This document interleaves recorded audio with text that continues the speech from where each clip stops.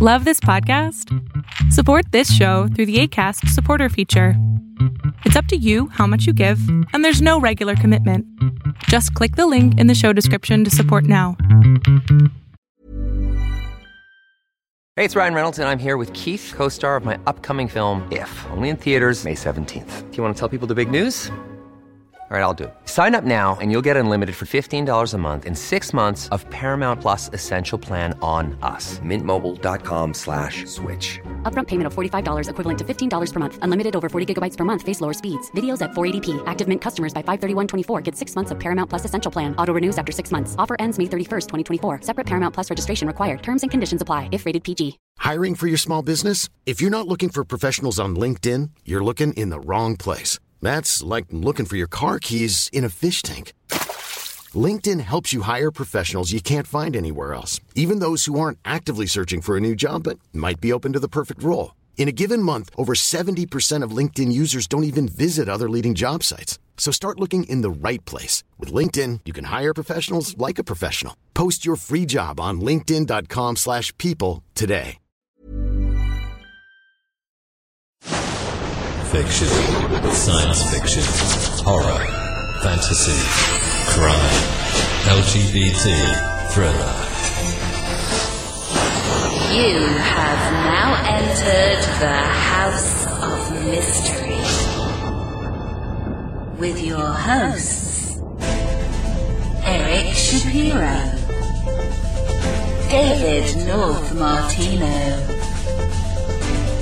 John Copenhaver, and Al Warren. Heard on KCAA 106.5 FM Los Angeles, 102.3 FM Riverside, and 105.0 AM Palm Springs. Malcolm Robinson, thank you for being here. It's a pleasure to be on your show. I'm looking forward to talking about all the wonders, mysterious of the universe, yeah. Yeah, and there's quite a few. Before we get into the books and all the stuff you've done, why did you first get into paranormal? Like, what drew you into it where it's full-time now? Yeah, as a small boy growing up in Scotland, I always had this fascination for all things weird and wonderful. And I started to read books on ghosts, but these were more fictionalised. And I went, well, really I must get my teeth into something more substantial. So I started to buy books which allegedly claimed true tales from people. Then I went on to the books of Eric von Daniken, various other books. So I kind of immersed myself in these wonderful stories. But it must be said, I was very, very, very sceptical. I did not believe that there were any validity to the claims of people seeing ghosts, of UFOs, of lake monsters, etc.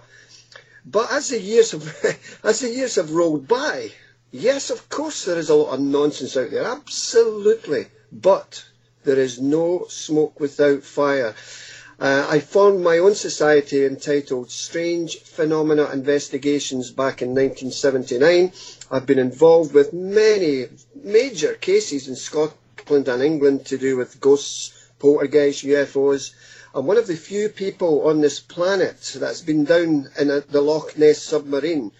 And I was at one point possibly going to be working with Steven Spielberg, which we may come back to later on in the show.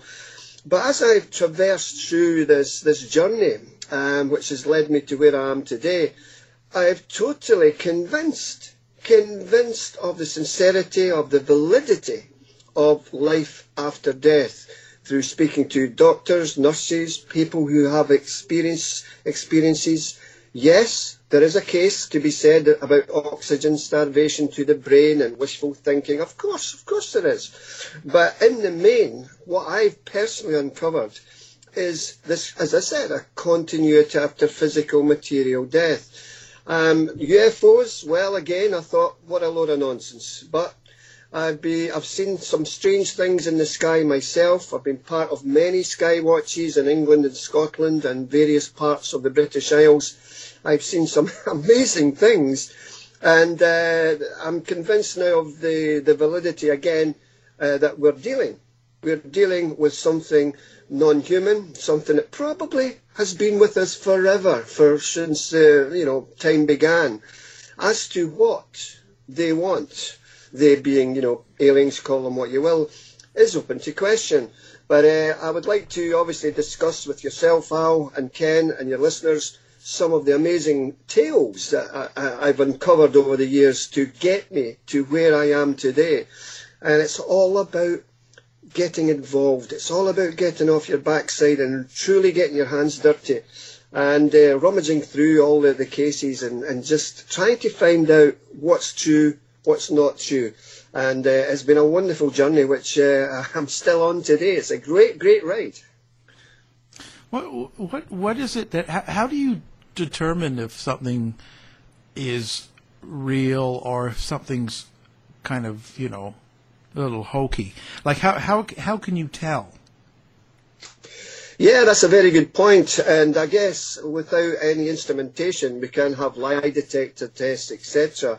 But people can lie under, lie detector tests. They can control the movements of their body, so they may be telling lies or telling the truth. So we have to be careful. We can't decide there and then that proves something, passing a lie detector test. For me, you asked the question, but for me, it's a culmination of the people I've spoke to, of the sincerity.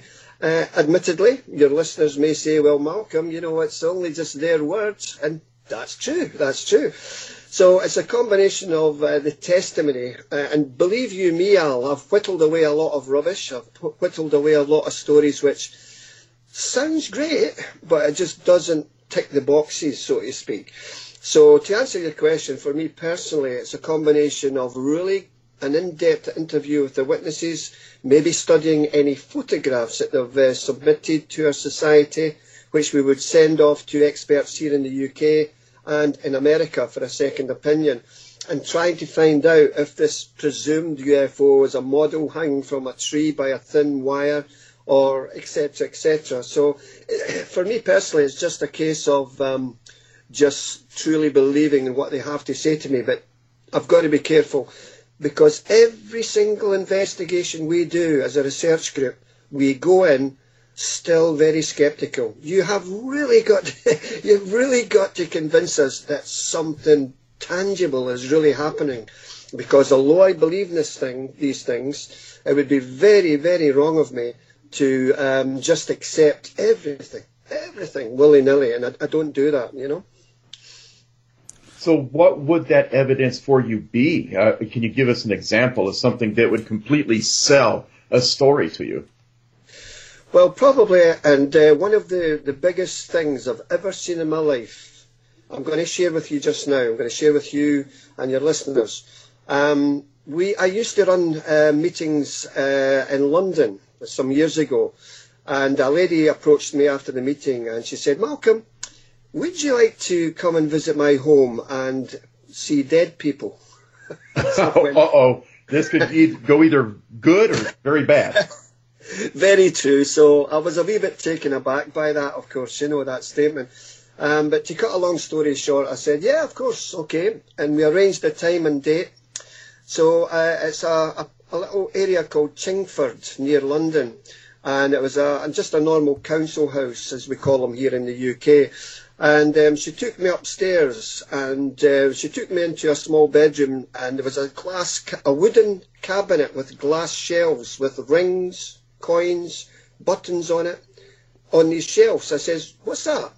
Oh, Malcolm, these are apports. These are things that we've found in the seance room. They've just fell down out of thin air. We've went to pick them up. Oh, really, really hot. And she had little tags on them, etc. It was quite interesting. She then took us into a secondary back bedroom, which was devoid of your main furnishings, apart from a tall, slender cabinet in one corner of the room. And at the corner of the room was a black drape. Behind the black drape was a singular chair. Next to the black drape was a small chest of drawers.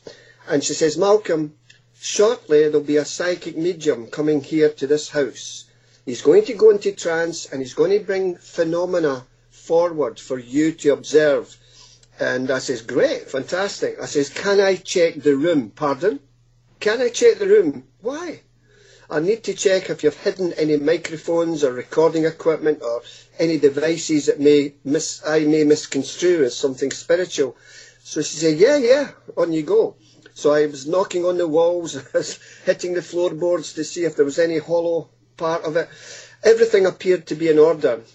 And eventually the psychic medium came up to the room, introduced himself, we shook hands, and he sat on the chair, this chair in the corner of the room, and we tied his arms and legs with heavy Velcro straps to stop him moving about. He had taken his shoes off as well. Then we pulled the curtain, this black drape, from one side of the room to the other, and 4 people, including myself, sat on chairs facing this black drape. You could see his socks sticking under the black drape. And we then extinguished the lights. There was a very small red ambient light in the corner of the room. And once you got accustomed to it, you could see the shadows, the silhouettes of the other people in the room watching this black drape. Now, on the walls of this bedroom were little bells, and suddenly they started to tinkle, tinkle, tinkle, tinkle. Then voices, male, female, old, young, pervaded the whole room. They were coming from the ceiling, from the floor, from the side, from your head, from your underneath your body, underneath where we were sitting, all over. And I thought somebody was throwing their voice. And I'm looking at, the silhouettes of the people next to me, but they were astonished as I was.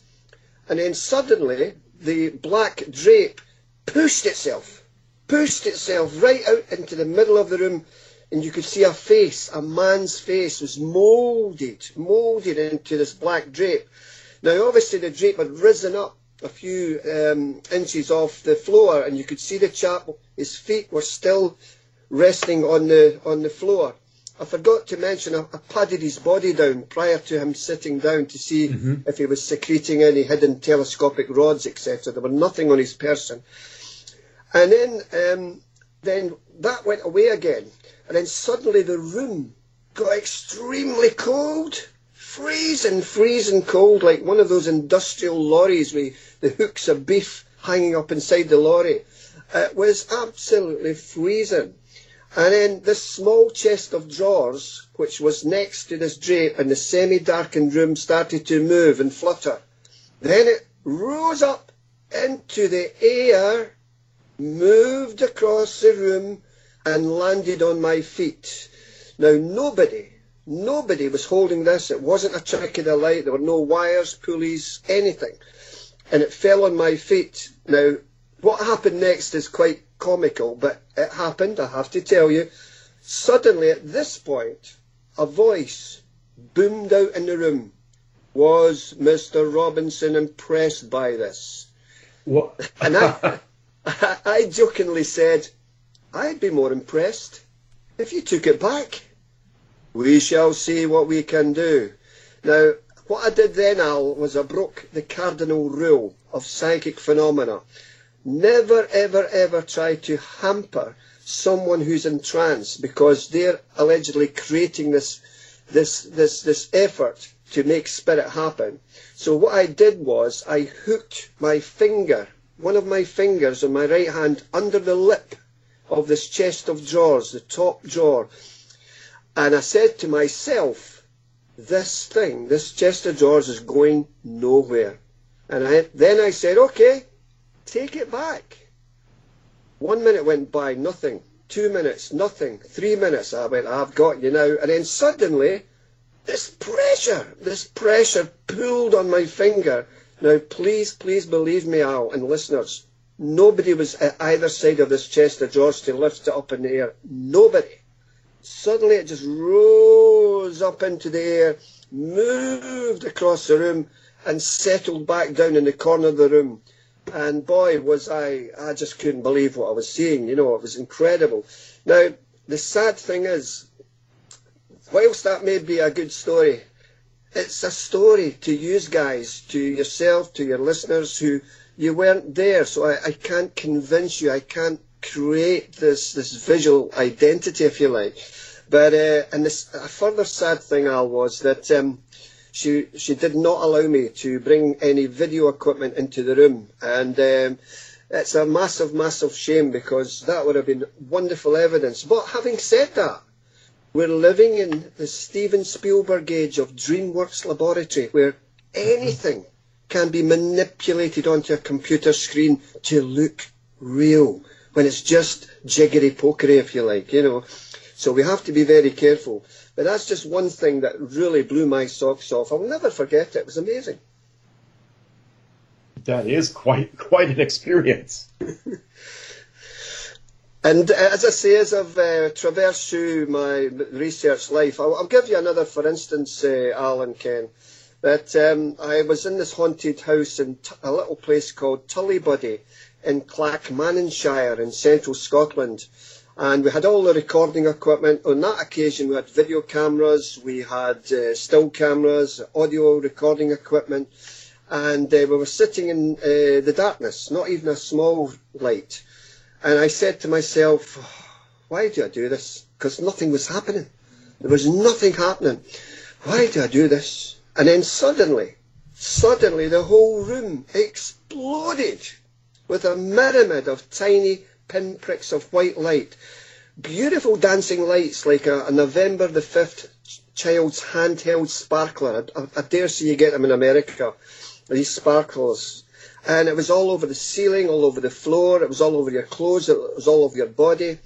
And I turned to my psychic medium who was with us on that occasion. I says, Helen, what on earth is this? And she calmly says, oh, Malcolm, oh, don't worry, that's okay. It's just pure psychic energy, and that's okay. And I went, what? It's wonderful.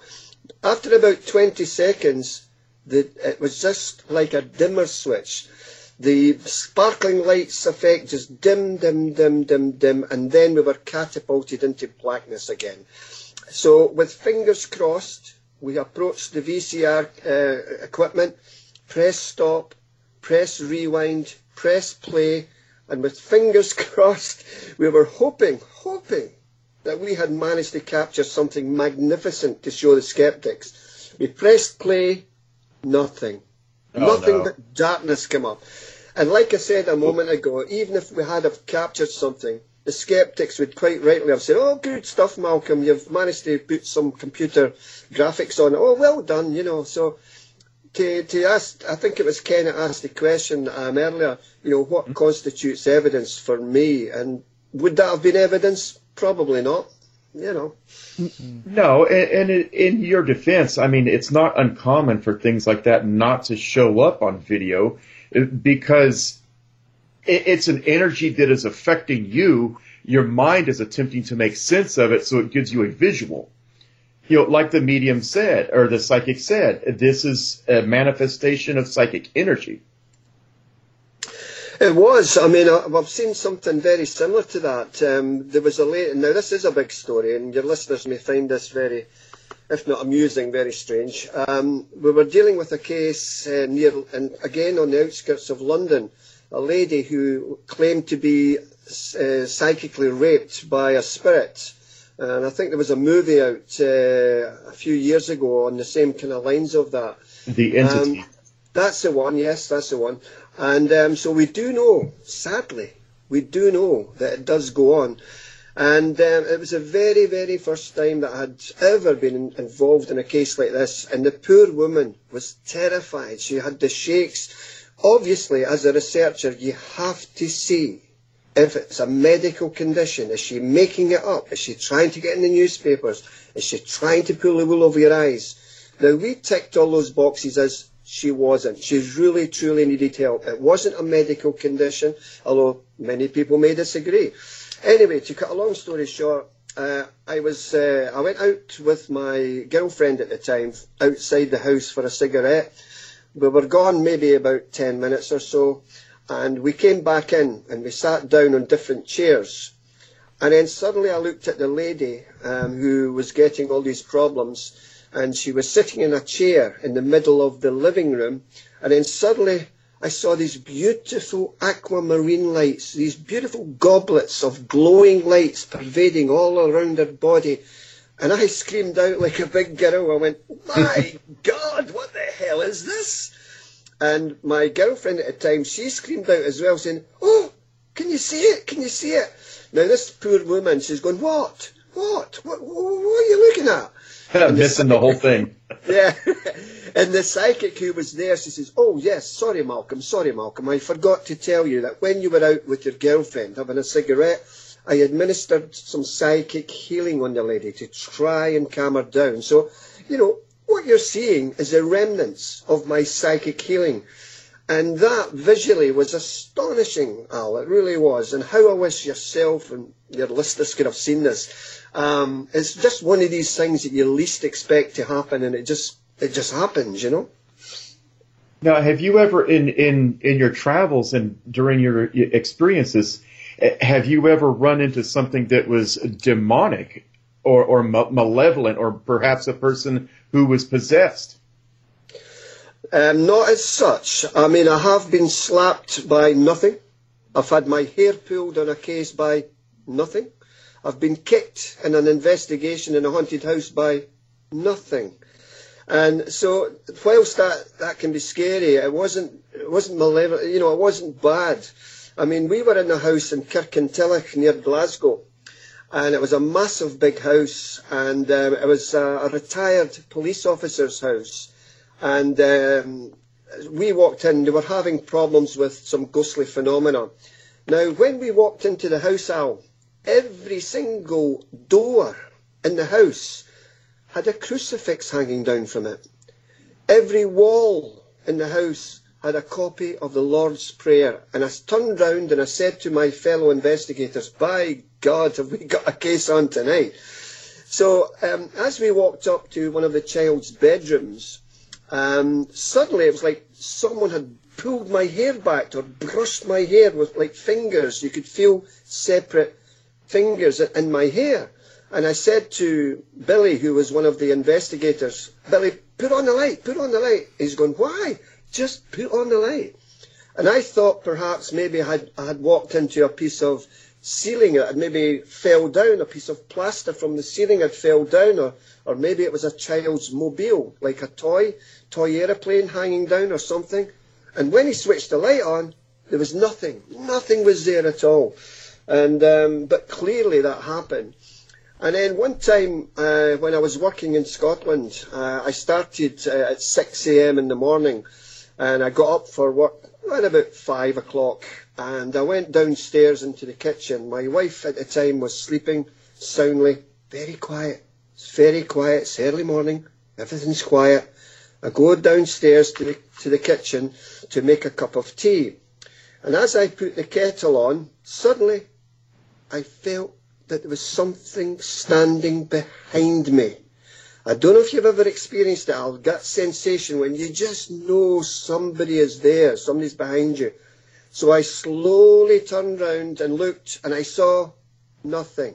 Now, I was a bit shaken up at this. Then I went to my work, and when I went to my work, all my colleagues were looking sad. I went, guys, what's the matter? You look very sad. Cheer up, come on. Oh, did you not hear, Malcolm? What? Wee Bobby Smith died last night. Now, Al, this was a skeptic who said, Malcolm, you're off your head. There are no such things as ghosts. And whenever I die, and pray God it's not for a long, long time, whenever I die, I'm going to come back and you'll know about it. Now, I never saw him. I clearly felt his presence. I didn't know he had died. And I've never experienced that again. And it's just some of the many bizarre things that's happened to me throughout my life. Now, I want to get your take on this, and then I promise I'll shut up and let Al have a chance at you. But now, let's go back to the beginning of that story, because it's something that really bugs me. You said that as you walked into the house that there were crucifixes and Lord's prayers. Now, Malcolm, let me get your take on this theory. To me, being an experienced ghost hunter or an investigator, to me, those items in and of themselves don't really matter. It's the belief that the person has in them. And here's why.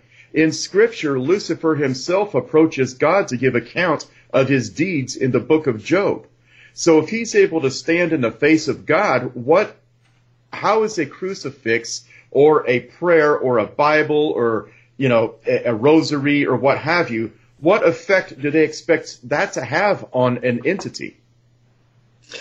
Yeah, I guess it's just like comfort for them, I guess, just like small comfort. Maybe they felt that by doing this, maybe that would lessen the events in the family home.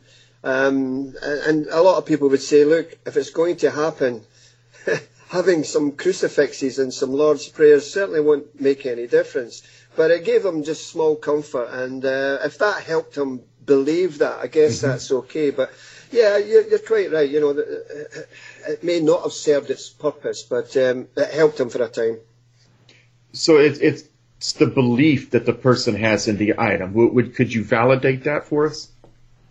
Yeah, I mean, they were of the persuasion. They were very, strong with the Bible, etc., and they felt very clearly and dearly about Jesus Christ as the Saviour, etc. And they were none too pleased that suddenly they were having all this phenomena occur in the family home for no reason, because nobody had died in the home, nobody had died in the street. This just came out the blue. And they felt that by placing this, the Lord's Prayer and the crucifixes up, that maybe lessen the...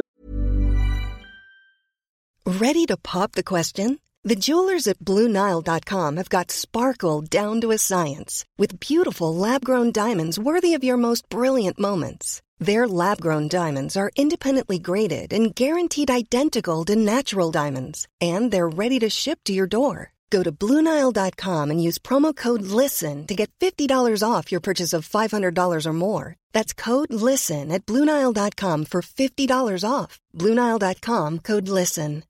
If you're looking for plump lips that last, you need to know about Juvederm lip fillers. With Juvederm Volbella XC and Juvederm Ultra XC, your lip look, whether it's subtle or bold, can last up to 1 full year with optimal treatment and no additional maintenance. Find a licensed specialist and see if it's right for you at Juvederm.com today. That's JUVEDERM.com. Add fullness to lips in adults over 21 with Juvederm Volbella XC or Juvederm Ultra XC. Do not use if you have severe allergies or a history of severe allergic reactions, or if you're allergic to lidocaine or the proteins used in Juvederm. Tell your doctor if you have a history of scarring or taking medicines that decrease the body's immune response or that can prolong bleeding. Common side effects include injection site redness, swelling, pain, tenderness, firmness, lumps, bumps, bruising, discoloration, or itching. As with all fillers, there's a rare risk of unintentional injection into a blood vessel, which can cause vision abnormalities, blindness, stroke, temporary scabs, or scarring. For full, important safety information, visit Juvederm.com.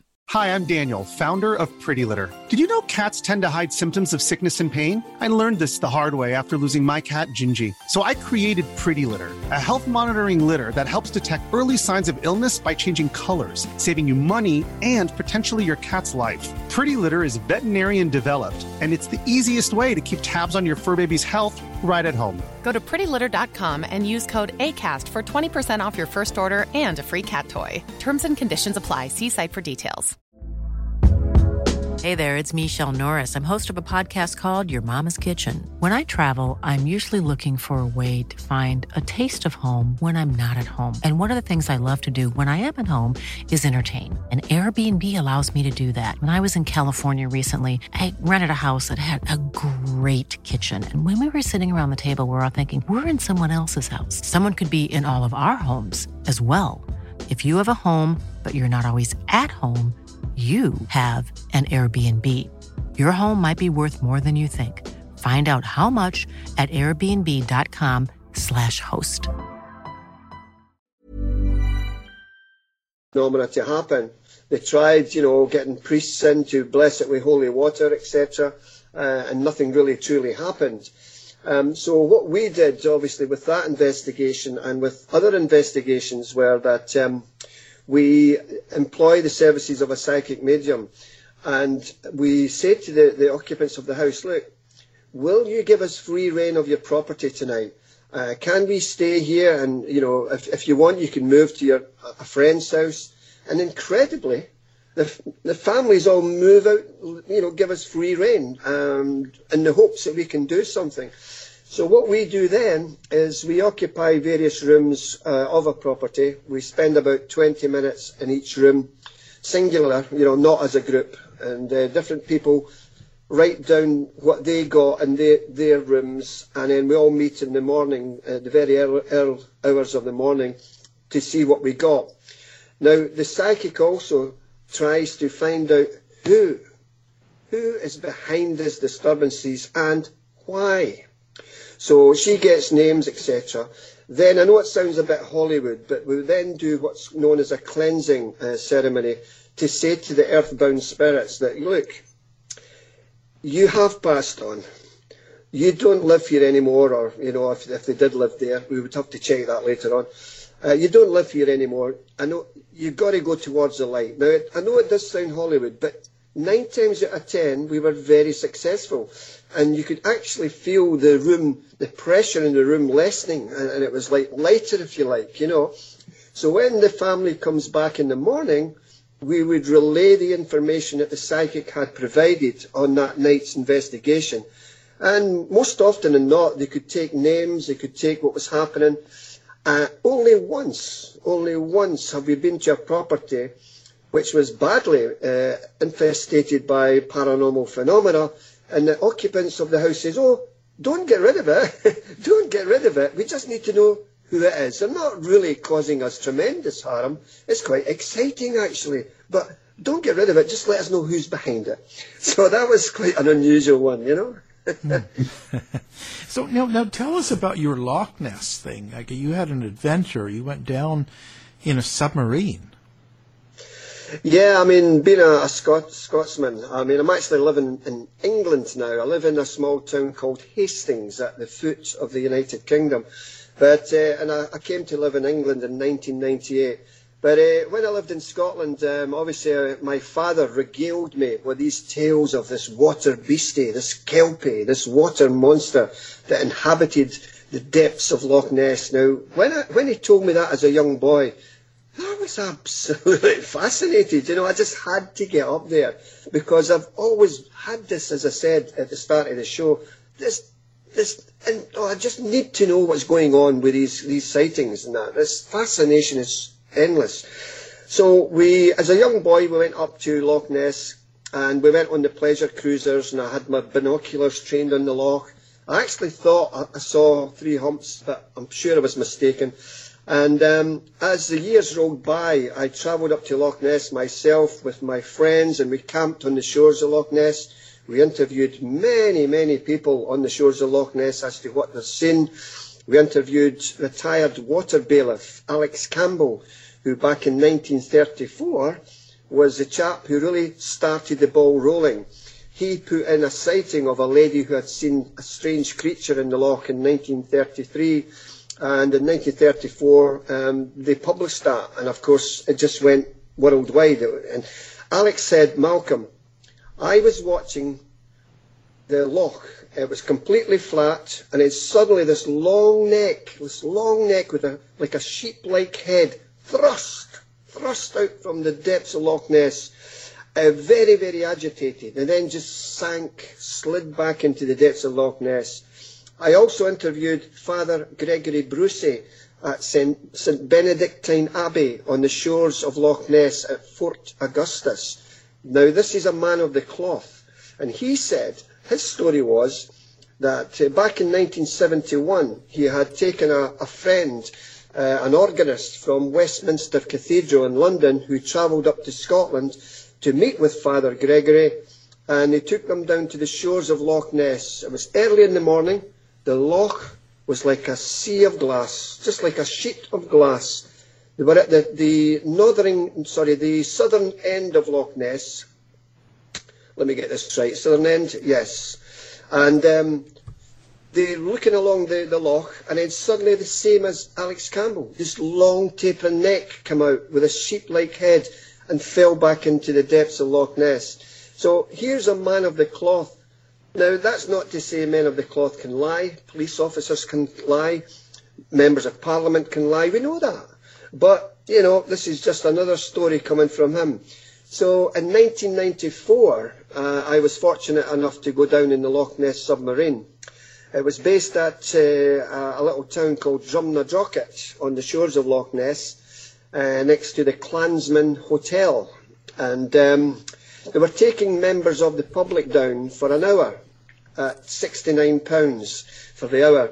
It was a deep sea, a North Sea submersible, probably about 25 foot in length, very cramped conditions inside. It had a glass porthole in the nose cone of the submarine, toughened glass, very, very strong toughened glass, and it had 5 or 6 halogen lights at the front of the submarine as well. And to cut a long story short, we dived to an excess of over 400 feet. And I've captured this on video, it's on YouTube somewhere, and I was filming out of the nose cone of the submarine through the glass porthole, and it was sandy silt, because you could see it. It was lit up by these strong halogen lights. It pervaded the blackness of the depths of Loch Ness. And then suddenly, the floor of Loch Ness disappeared, just dropped, bang, bang, just fell away. And I said to the skipper of the submarine, "Oh my goodness, look, can we go down there?" He says, "No, unfortunately, we have to stick to our allotted time and our allotted schedule. We can't go down there." The submarine could go down to depths of just under about 900 feet or so, so it would have been fantastic to do that. And what happened after that was I got a phone call from a Scottish journalist, a newspaper journalist, who was writing a story on Loch Ness. And he says, "Malcolm, what would you do? How could you capture Nessie? Do you have any thoughts how you could capture Nessie?" And I did. I says, "Look, I have devised this. It's like, if you can imagine a boxing ring, you know, the ropes in the boxing ring, only on a much, much bigger scale and a much higher scale. And you immerse that in the floor of Loch Ness. Now, on these ropes of this imaginary boxing ring, you would have like these spherical balls with radio biopsy darts, a lot of darts sticking out. Inside this big device, you will have like a fish puree continually pouring out to attract Nessie. And as this creature came towards this boxing ring effect, much bigger in your mind's eye, as it pushed against the ropes, this would release like a grenade pin all these radio biopsy darts. They would fire about in every direction into the creature's side, not killing it, but neutralising it, so that divers can come down and collect it. So he went away, and next thing I know, I get a call again saying Steven Spielberg now would like to take up and provide you the money to buy this, make this happen. And this went sensational all over Europe, this young Scotsman trying to capture Nessie. But like all things, it never came to pass. Sadly, he went off to make some blockbuster movie, and the whole thing fell through. But to this day, I still believe that this device can probably prove Nessie. And obviously there's more than one. There's, I believe, up to maybe 8 or 9 creatures in Loch Ness, 24 miles long. Yeah. What do you think it is?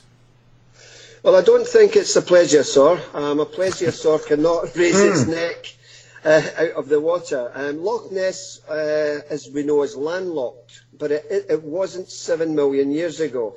It was open to the sea, and the story goes that perhaps some, creatures swam in from the sea. The land rose. Somehow, the water changed from seawater into fresh water. I don't know how, but that's what they say. And these creatures were trapped. Now, Scotland is awash with other monster tales.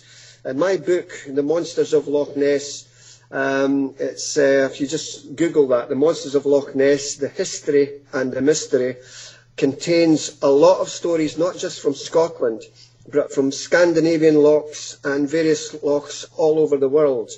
And I think sonar is the best evidence to suggest that there's something in Loch Ness. Now, back in 1987, a flotilla of boats named Operation Deep Scan were side by side, by side by side, from one edge of the loch to the other. They traversed up and down the loch with the best sophisticated sonar that mankind could ever handle at that time. And what did they get? Well, they got 3 anomalous returns on the sonar scope. These were in excess of 30 feet. They were not grouped shoals of fish by any stretch of the imagination. And some of the boats about turned and tried to find it, but the signal had decreased in intensity, meaning that whatever massive object it was had submerged into the loch even further. So I think it's not an air-breathing animal. I know I mentioned about Father Gregory and Alex Campbell, they saw it coming up. It's an accidental breaking of the water surface as these creatures are trying to feed off the fish, probably about 5-6 feet below the water surface. So it's an accidental breaking of the water surface for me. Pretty interesting. So now the other thing you do on the UFO investigations,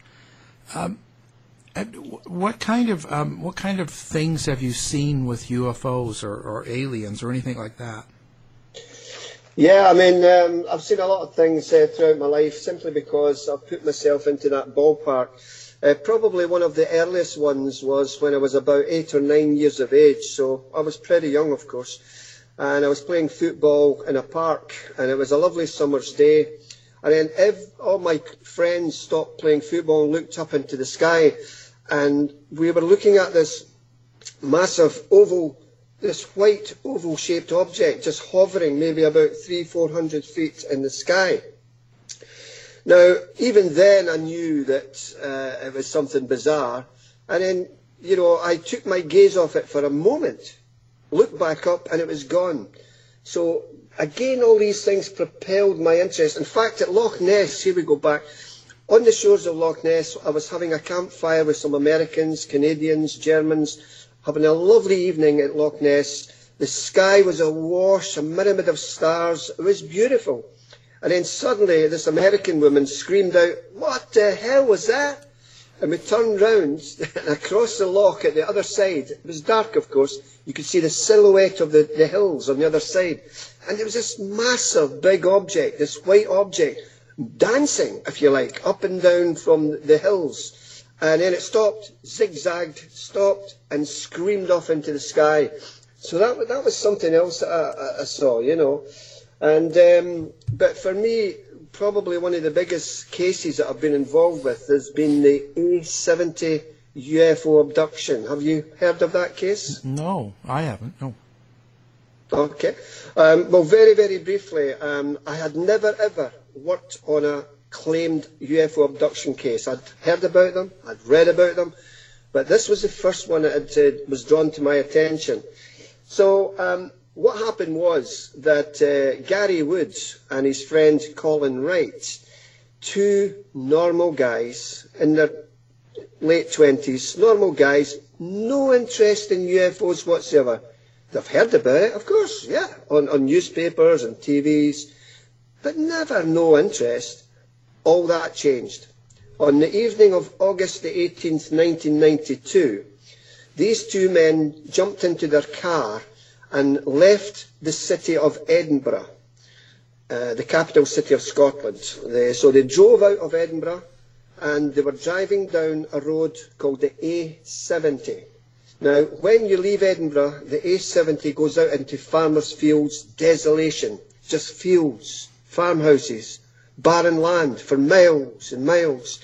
And as they were driving down this late at night, suddenly Colin, who was in the passenger seat, said to Gary, "What the hell is that?" Now, about 300 yards along the road was this 2-tiered dark object, glistening, very black. Although it was black, it was shiny, it was pervading this strange light. And both men knew right away this wasn't a conventional helicopter, it wasn't an aircraft of any description. And so rather than do a 3-point turn and go back, they decided to put their foot on the gas and scream underneath this object and get the hell out of there, So as the car was directly underneath this strange object. This object emitted a silver shimmering curtain of mist which descended from beneath the object and hit the car. Now, as soon as this effect hit the car, both men were enveloped in total and inky blackness. They couldn't see their hand in front of their face. They couldn't see the dashboard of the car. My God, are we dead? That's what they thought. Then, what appeared to be seconds later, thankfully, they regained their sight. The car was shuddering very violently on the road. You had to control the steering wheel to make sure it didn't crash. And they travelled on to their destination, a small village called Tarbrax. Now, when they got there, they knocked on the occupant's door, who they were going to see. And the occupant opened the door and went, "Where have you been? You're an hour and a half late, boys." Now, the journey should only have taken 35 minutes, and they were well over an hour and a half they were late. So they proceeded to tell the occupants that they had seen this bizarre thing. So I'm trying to cut a long story short, because it is quite a long story, but that night and later nights, subsequent nights, they had strange dreams coming in of these, what appeared to be these alien creatures. Then they found scars on their body that previously were not there. We all know our bodies, we're all in the shower, we know what we've got. And my God, where have these come from? So Gary said to himself, my God, surely it's not one of these stupid bloody UFO things, is it? But what if it is? Where do I go? Who do I turn to? So he went to his local library and he went to the paranormal section and he picked out a book by Jenny Randalls, who is a famous British ufologist, and my contact details were in there. And so, anyway, he contacted me by phone. I invited both men to my house. I listened to their tale. I says, guys, would you like to go under hypnotic regression? Just to see if perhaps, big perhaps, something else happened that night. And both men quite rapidly said, Malcolm, please, we'll do anything. We need to know what happened, because nobody believes us. Even our wives don't believe us. They think we're going nuts. Yeah, we'll do anything. So we used a qualified hypnotherapist. We individually took both men back to that night. This is a couple of years later, by the way. It's a long story why it went that way. Back to that night, and under hypnosis, a typical abduction scenario unfolded. Now, under hypnosis, they claimed that the car was stopped when that light hit the car. They were taken out of the car by these small grey creatures. We know them as the greys, 3.5 to 4 feet in height, large pear-shaped head with black, inky almond-shaped eyes. And they were taken on board what presumably was this object and stripped of their clothing. They were then placed naked on these flat, raised tables, and some form of medical or clinical examination was conducted on their person.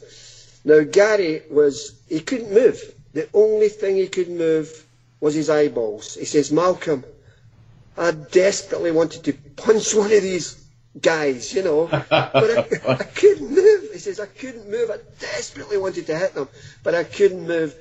And some weeks later, Gary's wife, who refused to believe him, phoned my house, and I picked up the phone and I says, yeah? Is that Malcolm? Yes, it's Malcolm. Can I help you? It's Gary's wife. Can I apologise to you? Why? Well, you know how I haven't supported my husband.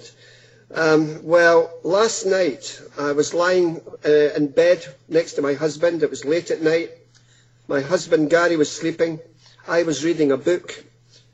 I closed the book, put the book on the bedside table, switched the bedside light off, and about 20-30 seconds later, bang! Suddenly something had grabbed my ankles and pulled me down the bed.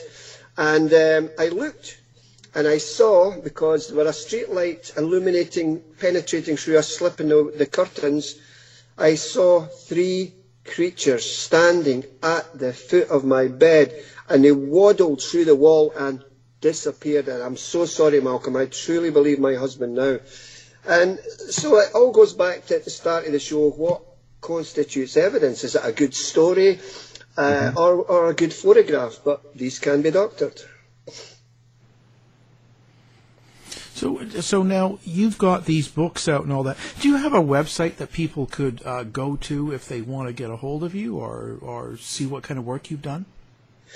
Not a website as such. I mean, I do have my Facebook page, which is www.facebook.com/Malcolm.Robinson2. So that's where I mainly put a lot of my, my cases on, etc.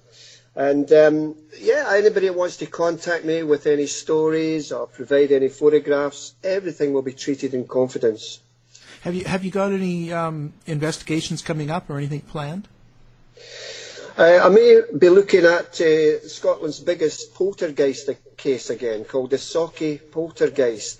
Now, a wee bit before my time, 1960 this happened, but I'll be very brief. Have we got time to tell the story? I've got about 4 or 5 minutes. Okay. A little girl came over from Donegal in Ireland. She didn't want to move to Scotland, but the parents said, no, we're moving to Scotland.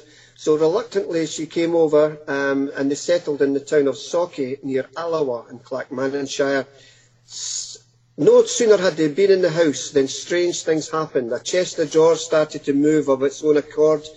The local doctor and minister were called in because there were bangings on the wall, things going missing, pools of water appearing.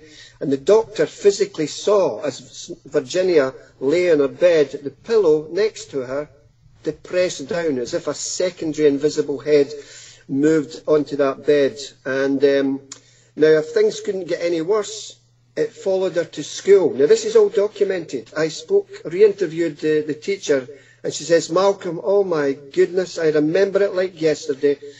Back in 1960, the classes in Scotland had about 60 children behind the desks, and she said, I looked up towards the class, and everybody was writing away, apart from Virginia. Virginia had her forearms pushing down on her desk lid, and I says, Virginia, stop that.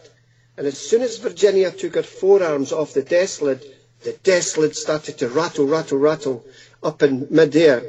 On another occasion, Virginia approached the teacher with her school essay and dropped it onto the teacher's desk. And as she did so, back in 1960, they had big blackboards and they point big long canes. So this cane, which was lying flat on the table, started to vibrate, and then it stood up vertically and started banging on the table in front of these horrified kids. And then the heavy school teacher's table started to lift up 4 or 5 centimetres from the ground and swing right round. Whereas the teacher, her stomach previously was in the long end of the table had turned round 90 degrees and her stomach was now facing the short end of the table. At this point, the whole class erupted in terrified screams, and they all ran together to try and get out of this one singular door. So the teacher opened the door, but she couldn't. She couldn't open the door. It was like a heavy man was on the other side, pulling it forcibly, and she had to make a joke to the kids. Oh, I'm sorry, children. It appears that the door's stuck. I'll get it open in a moment. Just bear with me. And then suddenly the door just opened up and all these kids screamed shoo. So I'll be trying to speak to some of the children who were in that class and get some more testimony. But it's an incredible case. It really is. Oh, it sounds like it. Sounds like a whole nother show. Yeah. Well, this has been really interesting. And again, we're going to have your books up on our website. And we'll link your Facebook page as well so people can get a hold of you if they want. Again, our guest has been Malcolm Robinson. Thank you very much for being on the show. Malcolm, it's been a pleasure. To find out more about our show, guests, or to listen to past shows from our archive, please go to www.houseofmysteryradio.com. Show's over for now. Was it as good for you as it was for me? Well, good night.